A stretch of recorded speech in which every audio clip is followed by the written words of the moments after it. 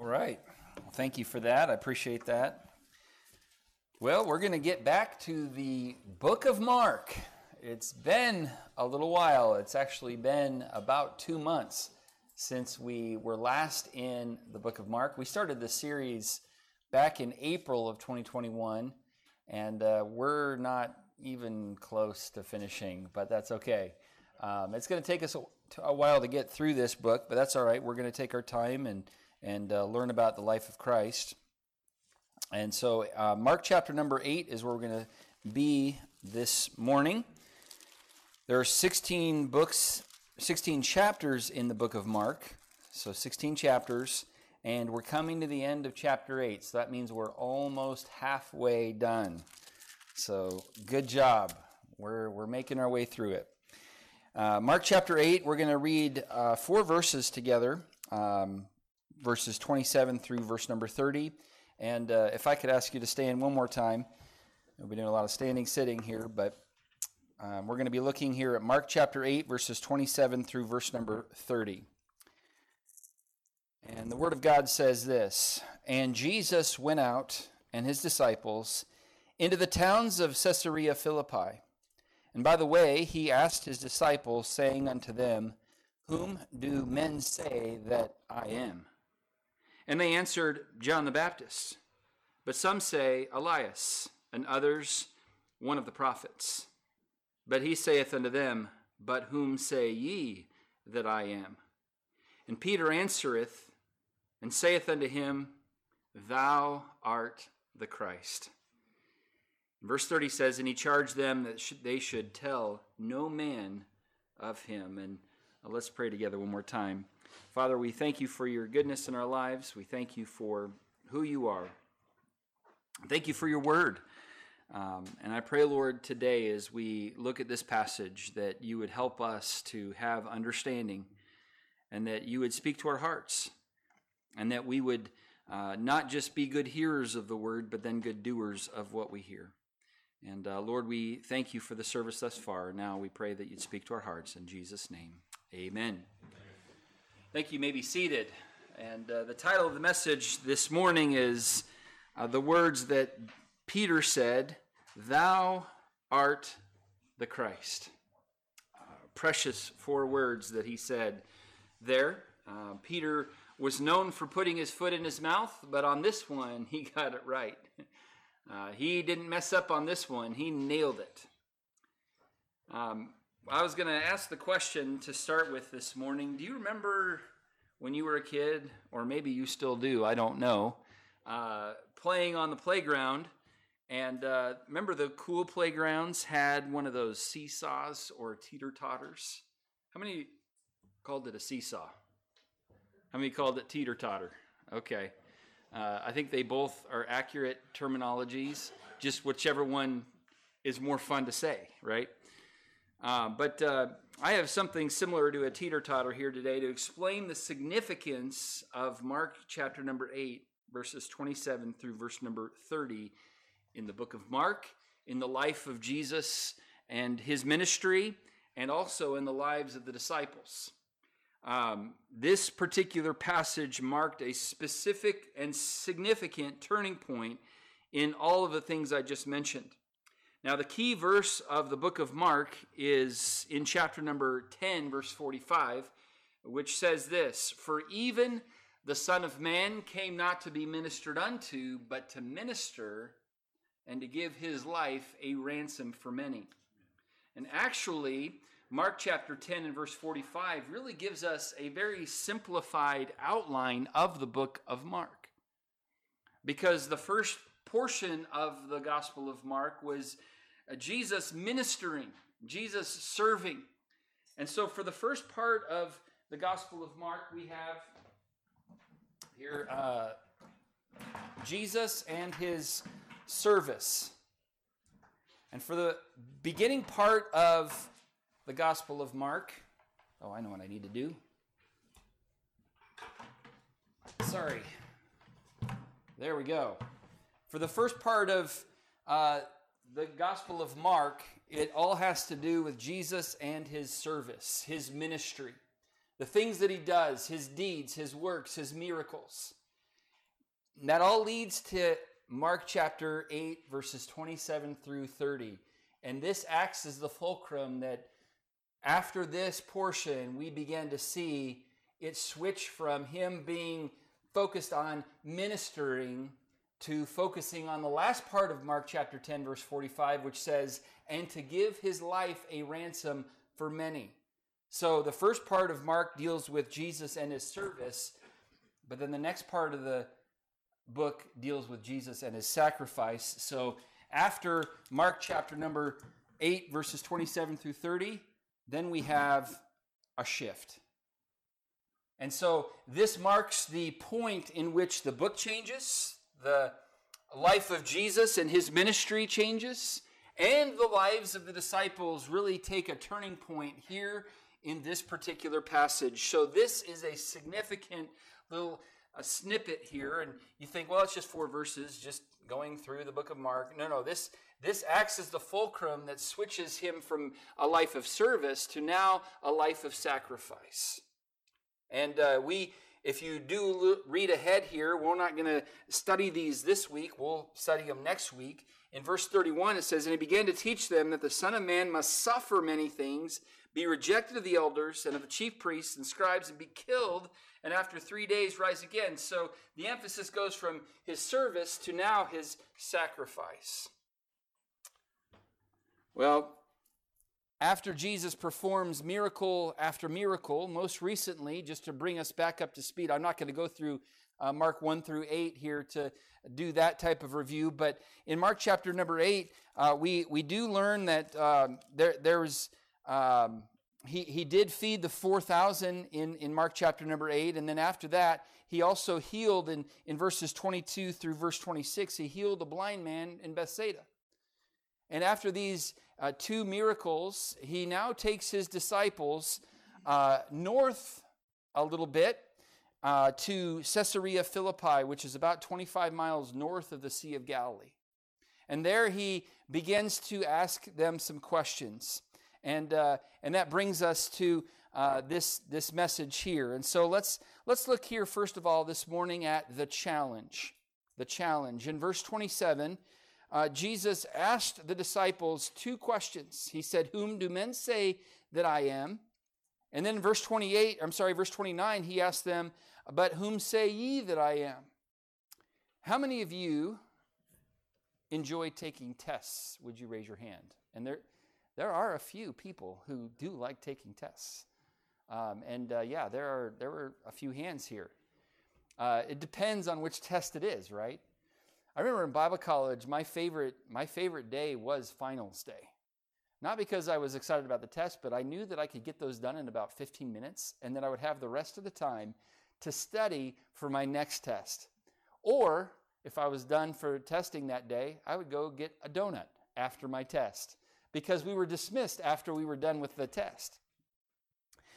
Most people are not a big fan of tests or quizzes, but here the Lord issues a challenge, a test, a quiz of sorts. Our son Luke, this past week, after spending a couple days sitting through hours of driver's education, went to go take his learner's permit test on Wednesday, the day that the weather came in.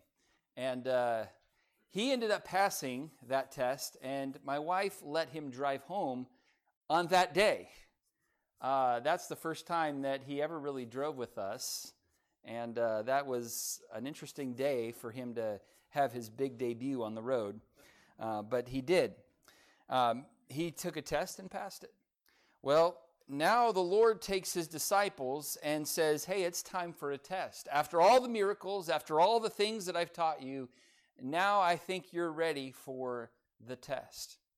And so in this test, there are only 2 questions. So you get one wrong, that's a 50%, that's a fail. But he only asked them 2 different questions in this particular test. And in these questions, we see that he was asking about a couple things here. First, he was asking about public opinion. He was asking about public opinion. In verse 27, as he gets his disciples together, without the crowds, without all the...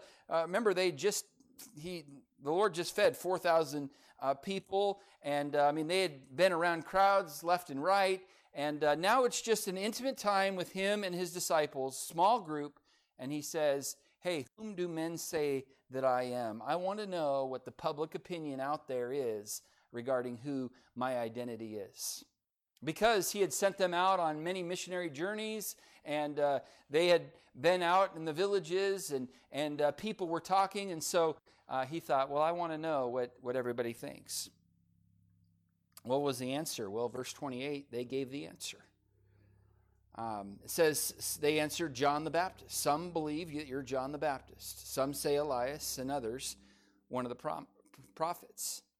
So public opinion was that Jesus was actually John the Baptist risen from the dead. And remember, we already studied back in chapter number 6 that that's what King Herod exactly thought. Because it was King Herod who issued the decree that John the Baptist's head would be chopped off.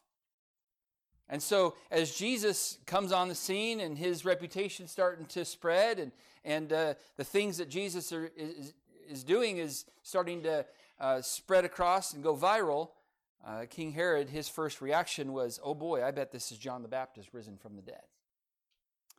Now, John the Baptist was a tremendous man, no doubt. In fact, Jesus said of John the Baptist that he was the greatest man born of a woman. Back in Matthew chapter number 11, I believe.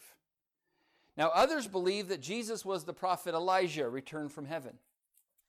Remember that Elijah was taken to heaven by a whirlwind? We here in Oklahoma know what whirlwinds are all about, don't we? Elijah was one of two individuals in all of human history who never experienced death. It was Elijah and Enoch who never died. And they thought that he was going to, that he came back and Jesus was Elijah. In fact, turn to Matthew chapter number 1 very quickly. Everybody can find Matthew chapter 1. And then I'm going to ask you to turn back one page to Malachi chapter 4. Because I want you to see how the Old Testament actually ends. And this is why people thought that Jesus was Elijah. Malachi chapter 4 in verse number 4, verse number 5, he says, behold, I will send you Elijah the prophet before the coming of the great and dreadful day of the Lord.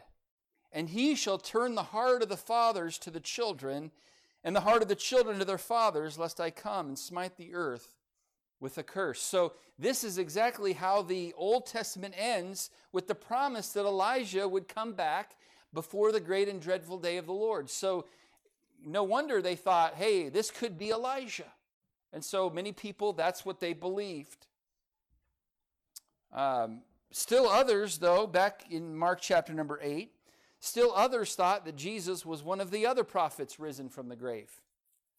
Some perhaps thought he was Moses or Daniel, Ezekiel, Jeremiah, Jonah, or others who had risen from the dead.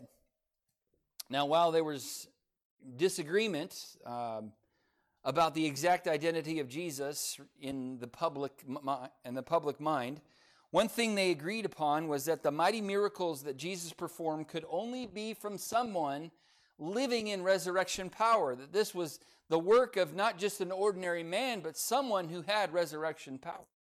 And they would be correct, because Jesus had resurrection power. Now, in our day and age, public opinion is about the same. If you were to survey the United States of America, and I realize that there's a lot of people who believe in the real identity of Jesus, but there are many who do not. And they would believe that Jesus was a good man, perhaps a great teacher, and even a wonderful example, but are hesitant to say that he was God in human flesh and the only way of salvation. You see, in this day of toleration and shifting away from absolute truth, few are willing to believe that Jesus is the way, the truth, and the life. And Jesus said it he promised that would be the case. In Matthew chapter 7, in verse 13, Jesus said, enter ye in at the strait gate, for wide is the gate, and broad is the way that leadeth to destruction, and many there be which go in thereat.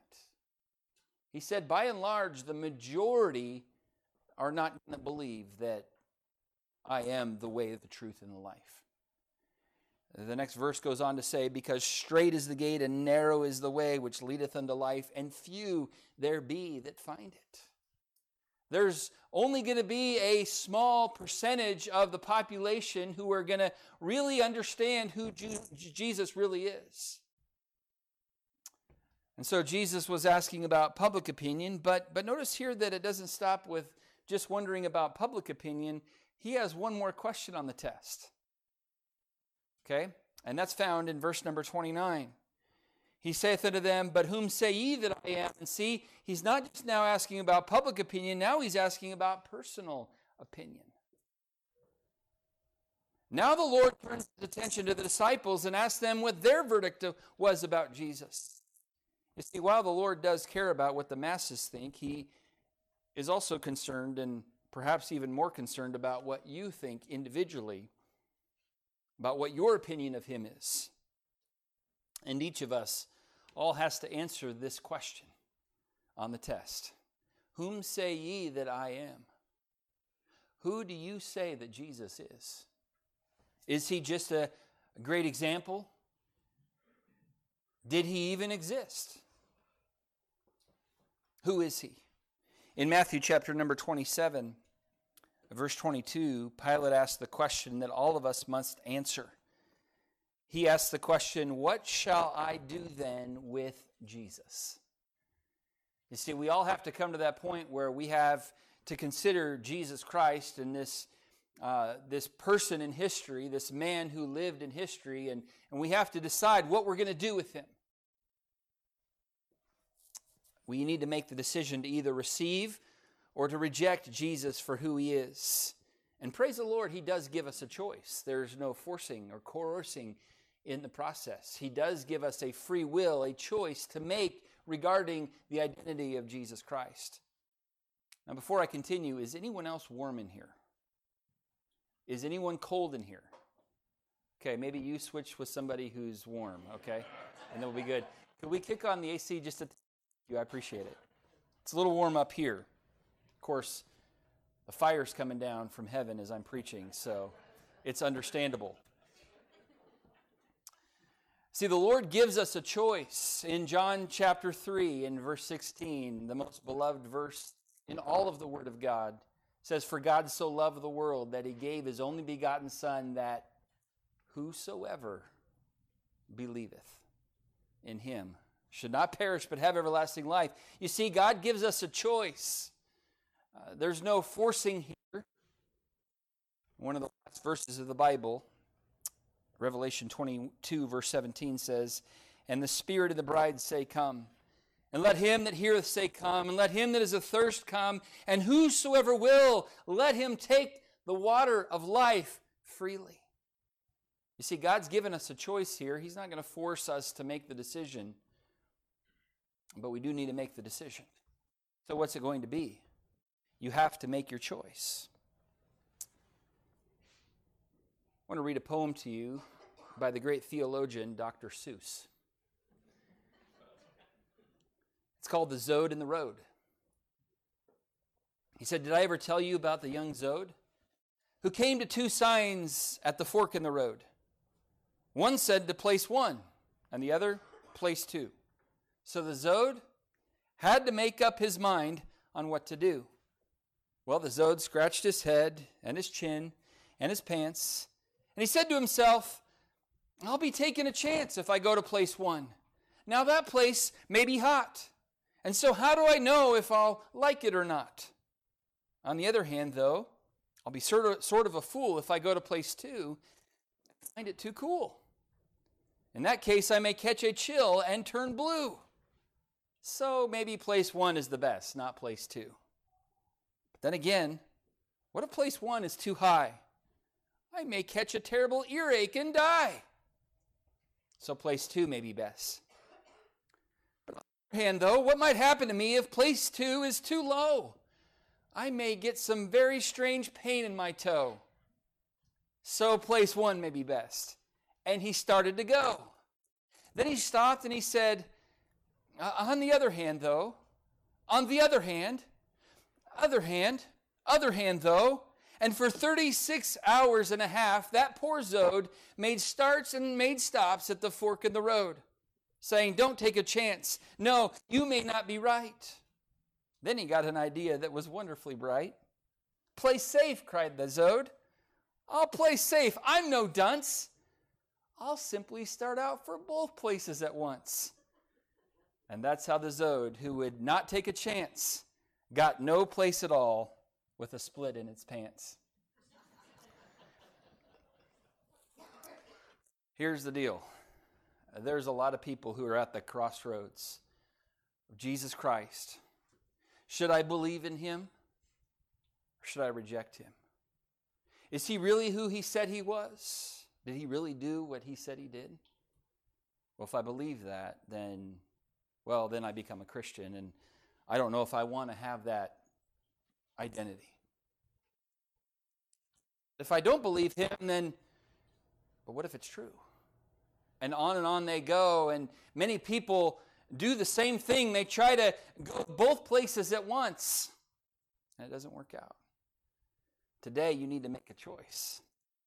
To answer the question, whom do ye say that I am? So for those who haven't made a choice, actually already made the choice to reject the Lord. You don't have to make a conscious effort, because to John chapter number 3 and verse number 18, he says this, he that believeth on him is not condemned, but he that believeth not is condemned already, because he hath not believed in the name of the only begotten Son of God. So if you say, well, I've never made the choice to believe on Christ, well, guess what? You already have made a choice regarding your decision with Christ. And so I want to encourage you, if you have not answered the question to the degree that Peter made, I want to encourage you to make that decision today.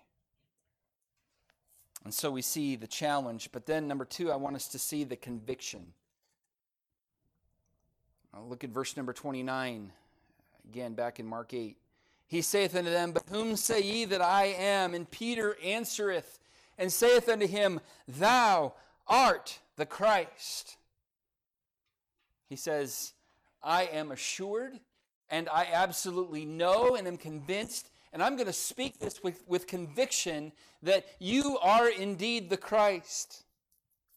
What does the word Christ mean? Well, Christ is the transliteration of the Greek word Christos, and the equivalent of the Hebrew word Messiah. And both of these words mean anointed one. Jesus is his name, and Christ is his title. So Jesus Christ means Jesus the Messiah, or Jesus the anointed one, Jesus the promised Son of God. After all that Peter saw and heard about Jesus, he knew beyond a shadow of a doubt that Jesus was indeed the Christ, and he declared it with conviction, thou art the Christ. Each and every one of us needs to come to the same conviction in our hearts and lives. Have you? Have you? I'm not asking if you're in church. I'm not asking you if you're a member of a church. I'm not asking if you give money to a church. I'm not asking if you talk to other people about church. Have you in your own heart come to the same conviction that Peter had in his heart? Thou art the Christ.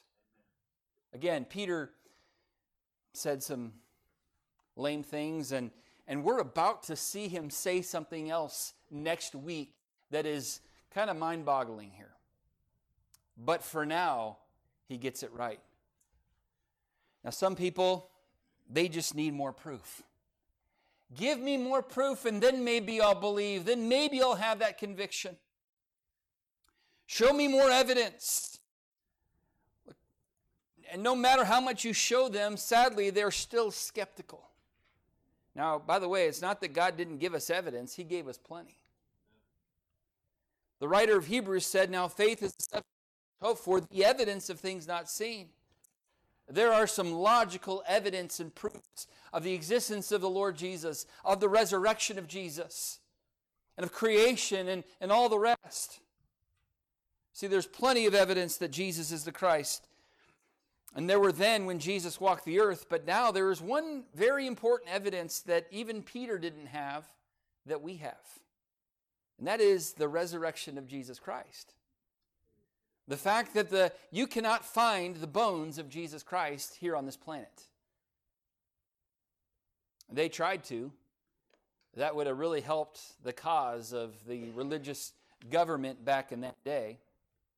They could not come up with the bones of Christ. Why? Because he lives today.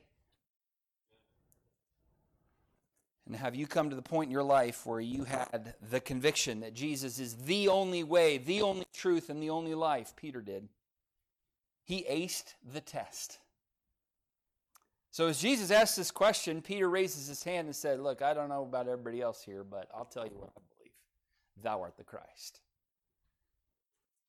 And guess what? He got an A+ with a gold star on his test. And he went home to mommy and said, look what I got on my test. I got it right.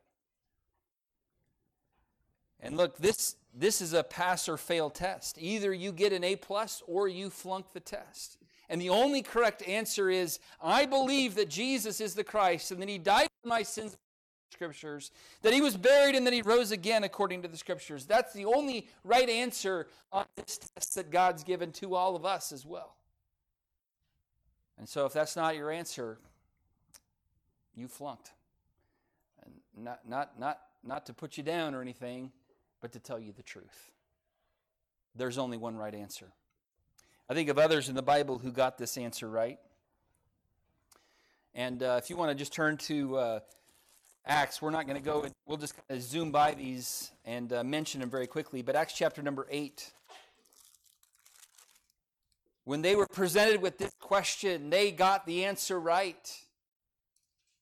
Acts chapter number 8. In verse number 26, the Bible says, the angel of the Lord spake unto Philip, saying, arise, go toward the south, unto the way that goeth down from Jerusalem unto Gaza, which is desert. And he rose and went, and behold, a man of Ethiopia, a eunuch of great authority under Candace, queen of the Ethiopians, who had the charge of all her treasure, and had come to Jerusalem for to worship. He was returning and sitting in his chariot and reading the book of Isaiah the prophet. Then the Spirit said unto Philip, go near, join thyself to this chariot. And Philip ran thither to him and heard him read the prophet Isaiah and said, hey, do you understand what you're reading? He said, how can I, except some man should guide me? And he desired Philip that he would come up and sit with him. The place of the scripture he read was this: he was led as a sheep to the slaughter, and like a lamb dumb before his shearer, so opened he not his mouth. And verse 34, he says, who is he speaking of? In verse 35, Philip opened his mouth and began at the same scripture and preached unto him Jesus. Well, verse 36 says they went on their way, they came into water, and the eunuch said, hey, here's a bunch of water, can I get baptized? Verse 37, Philip said, well, whom do you say that Jesus is? He basically asked him the same question that Jesus asked his disciples. He said, if thou believest with all thine heart, thou mayest. And he answered and said, I believe that Jesus Christ is the Son of God. See, the eunuch got it right when he was asked the question. In Acts chapter 10, we won't go through the whole story, but there was a religious man, a good man named Cornelius, a Gentile. And the Lord miraculously saved him through the ministry of Peter, and Peter wasn't super excited about it. But Peter did end up leading him to the Lord and preaching the gospel to him, and they got saved at the end of the chapter. If we go over to Acts chapter number 16, let's look at a couple instances here where they got it right. They got the answer. They passed the test. Acts chapter 16, and let's see here in verse number 14, it says, and a certain woman named Lydia, a seller of purple of the city of Thyatira, which worshipped God, heard us, whose heart the Lord opened, that she attended unto the things which were spoken of Paul. And when she was baptized in her household, she besought us, saying, if ye have judged me to be faithful to the Lord, come into my house and abide there. And she constrained us. So Paul and his ministry team went to Philippi and there preached the gospel to a group of ladies, and one of them by the name of Lydia there. And the Bible says, it says here, she attended unto the things which were spoken to Paul, and then she believed enough to where she got baptized afterwards. She got the answer right. Later in Acts chapter 16, we find Paul and Silas in prison in verse 25, and they were singing and praying and singing praises unto God at midnight when they were in prison. That's not usually what people would do at midnight in prison there in Philippi. Well, there was suddenly a great earthquake, verse 26 says, and people were starting to leave, but Paul said, don't leave. And in verse 28, Paul cried with a loud voice, saying, do thyself no harm, for we are all here. Because he thought, the jailer thought, oh boy, I failed to do my job, so I'm going to be killed. Because that's what they did to jailers who let everybody leave. And Paul said, don't do anything stupid here. We're all here. We haven't left.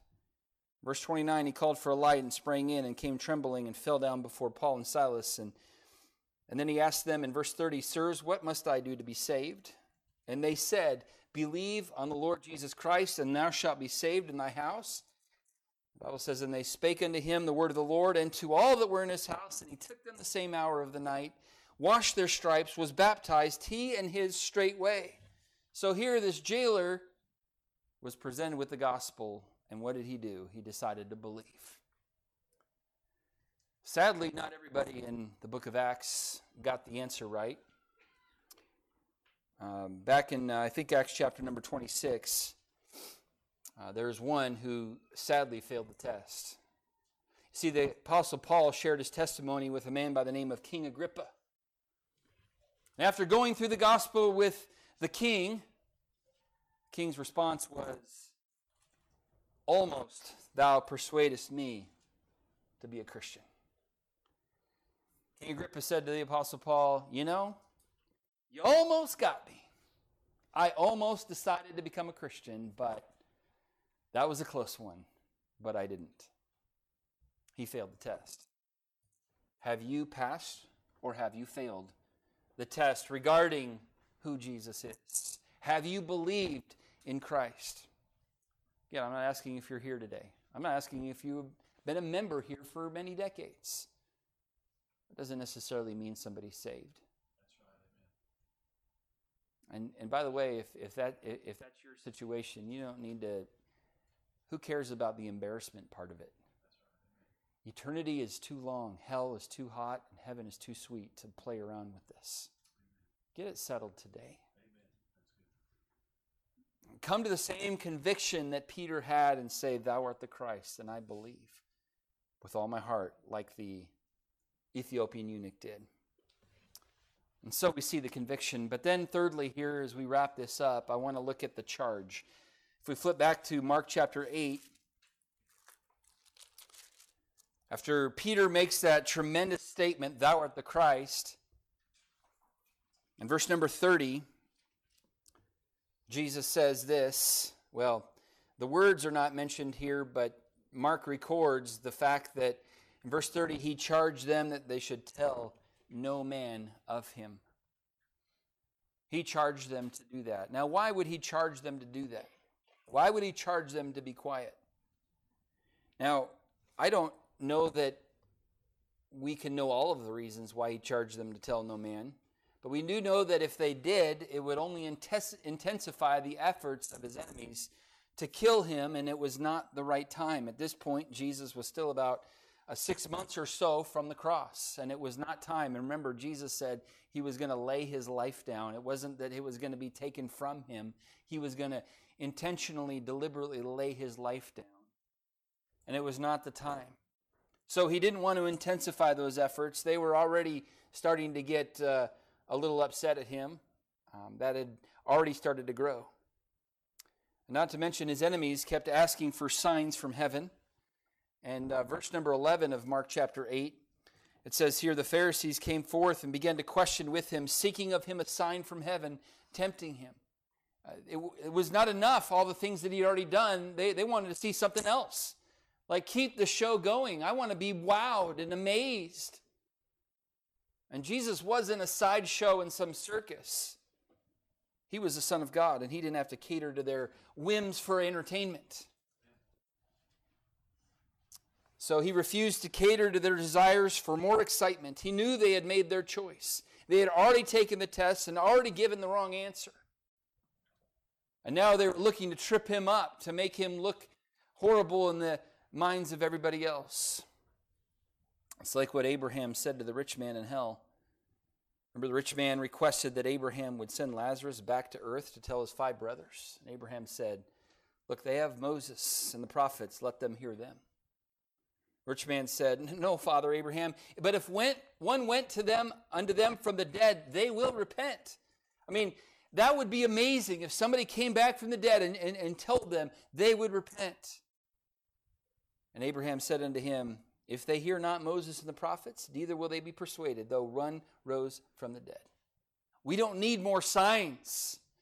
We don't need more big, exciting shows and things that go viral that I do. No, we don't need any more of that. It's already been done. The service has already happened. Now it's time to go to the sacrifice and to be the sacrifice and to give his life a ransom for many.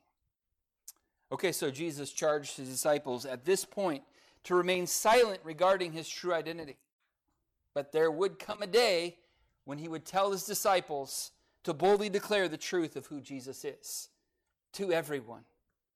Jesus would one day tell these men to preach the gospel to every creature.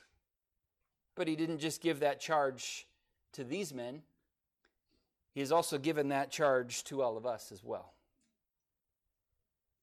You see, each and every one of us as believers has also been charged to go into all the world and to be his witnesses, to teach all nations, to preach repentance and remission of sins in his name among all nations, beginning at Jerusalem. So, Christian friend, you have been given a charge not to be silent, but to speak the truth in love with your family members, with your friends, with your coworkers, with your classmates, your neighbors, and others that God brings into your path. My encouragement for us under this thought here is to be obedient to the charge that he's given to us. It's different than the charge he gave to them here in Mark chapter number 8. That was a charge to be silent. But the charge that he's given to all of us as New Testament believers is to speak the truth in love. Are we doing that? Or have we done it in the past and it's been a while since we've taken some opportunities? I want to encourage us this year to continue to get the gospel out to those around us. God has placed us here and now for a reason. God placed you in your workplace. God placed you in your neighborhood, in your school, here in Moore or the surrounding area for a reason. Let's not waste that reason.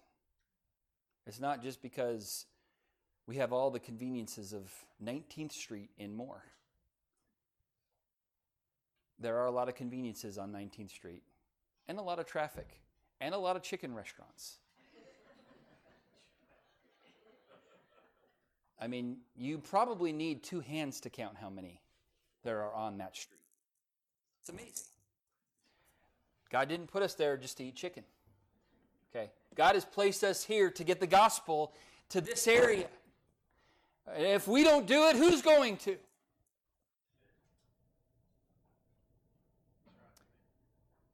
There's other churches in the area.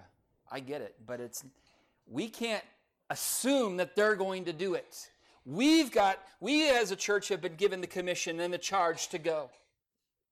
We better be obedient to that. Now, I realized yesterday we had an opportunity and we didn't do it because of the weather. But look, we don't have to wait for an all-church prayer and outreach to do it. We don't have to wait for a Saturday morning outreach to go and witness to somebody and to give out an invitation to our church and the gospel to somebody. We don't have to wait for that. We can do that throughout the week. We need to be reminded that we have been charged to do it. Are we doing it? These disciples were charged to be silent, but God has given us the charge to speak. Are we using the opportunities God gives us to do just that? So this morning, have you passed the test? 2 questions on the test. Whom do men say that I am? Well, that's public opinion. But the most important question on the test is the second one. Whom say ye that I am? Have you answered that question correctly?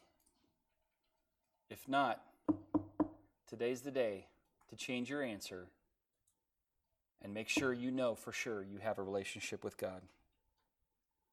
And for those of us who have said with conviction, "Thou art the Christ," let's be faithful to obey the charge that God's given us to go and preach the gospel to every creature. Let's pray together. Lord, we do thank you for this passage in the book of Mark that acts as a turning point, as a fulcrum from your life of service to now your life of sacrifice. And Lord, what a changing moment that was for the disciples to realize that you are indeed the one, the promised one, the anointed one, the Christ. And Lord, I pray today that this would not be just a changing point for the disciples, but may it be a changing point in somebody else's life here today. I pray that there would be somebody today who would say, I've known some things about Jesus, but I've never believed on him.